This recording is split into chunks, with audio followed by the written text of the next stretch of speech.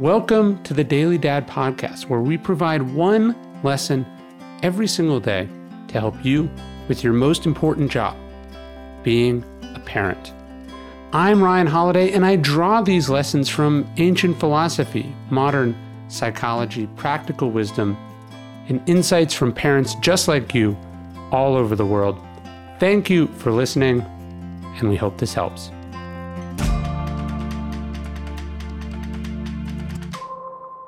At my ranch here in Texas, we've got about 40 or so acres, which I don't obviously manage the way one would manage a lawn, but then there's a little yard around the house. And because of all the different grasses, because the animals sometimes try to get in there, it is not the easiest yard to take care of. And that's why we've been customers of Sunday well before they were sponsors of the podcast.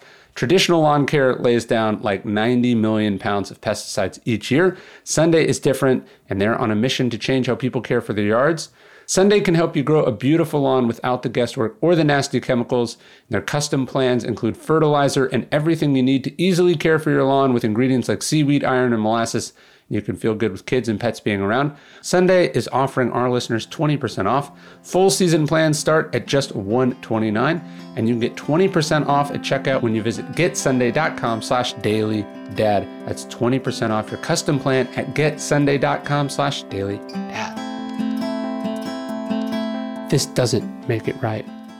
You broke a promise. You lost your temper. You've been way too busy, and so of course you feel guilty.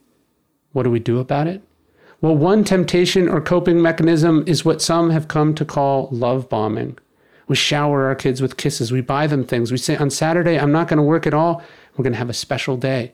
We fool ourselves and try to fool them that these exuberant expressions of affection somehow make up for what we've done or haven't done. That we could ever believe that we could undo a transgression with a flood of positivity or love or affection is the height of selfishness. It also doesn't work. It doesn't make things right. Not for your kids or your spouse. When you screw up, you have to own it. You have to address the mistake with your words, and then you have to rectify it with your actions, which is to say you have to make changes to prevent that particular mistake from happening again. Remember, as much as saying you're sorry and lavishing your kids with love and gifts and well-meaning promises feels good and feels right, it only feels that way to you, because fundamentally love bombing is all about you. If you want to truly make it about them, the best thing you can do is make the only apology worth making, never doing again the thing you were sorry for in the first place.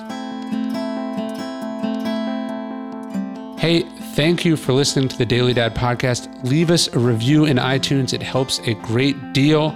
We really appreciate it. And of course, if you know any other dads who could benefit from these messages, please let them know.